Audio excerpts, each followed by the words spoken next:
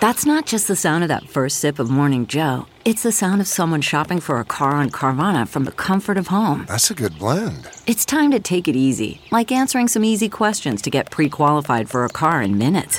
Talk about starting the morning right. Just like customizing your terms so your car fits your budget.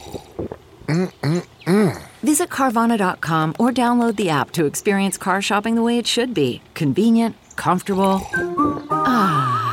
Good morning, I'm Marge Yellowsore at Fox 2 for your St. Louis news, driven by Bomarito Automotive Group. Dr. Alex Garza, head of the St. Louis Metropolitan Pandemic Task Force, says the virus is winning.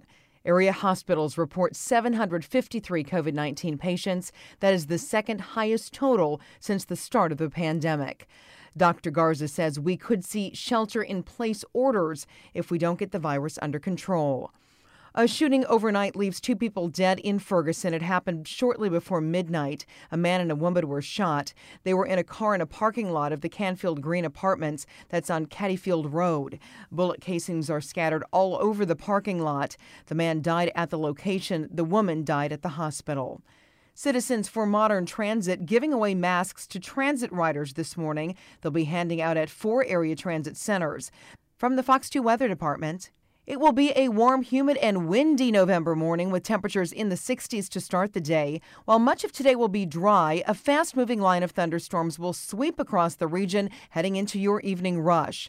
1 or 2 of these storms may be strong. After high temps reach the 70s today, we cool back to near normal for the rest of the week with dry weather expected to settle back in through Friday.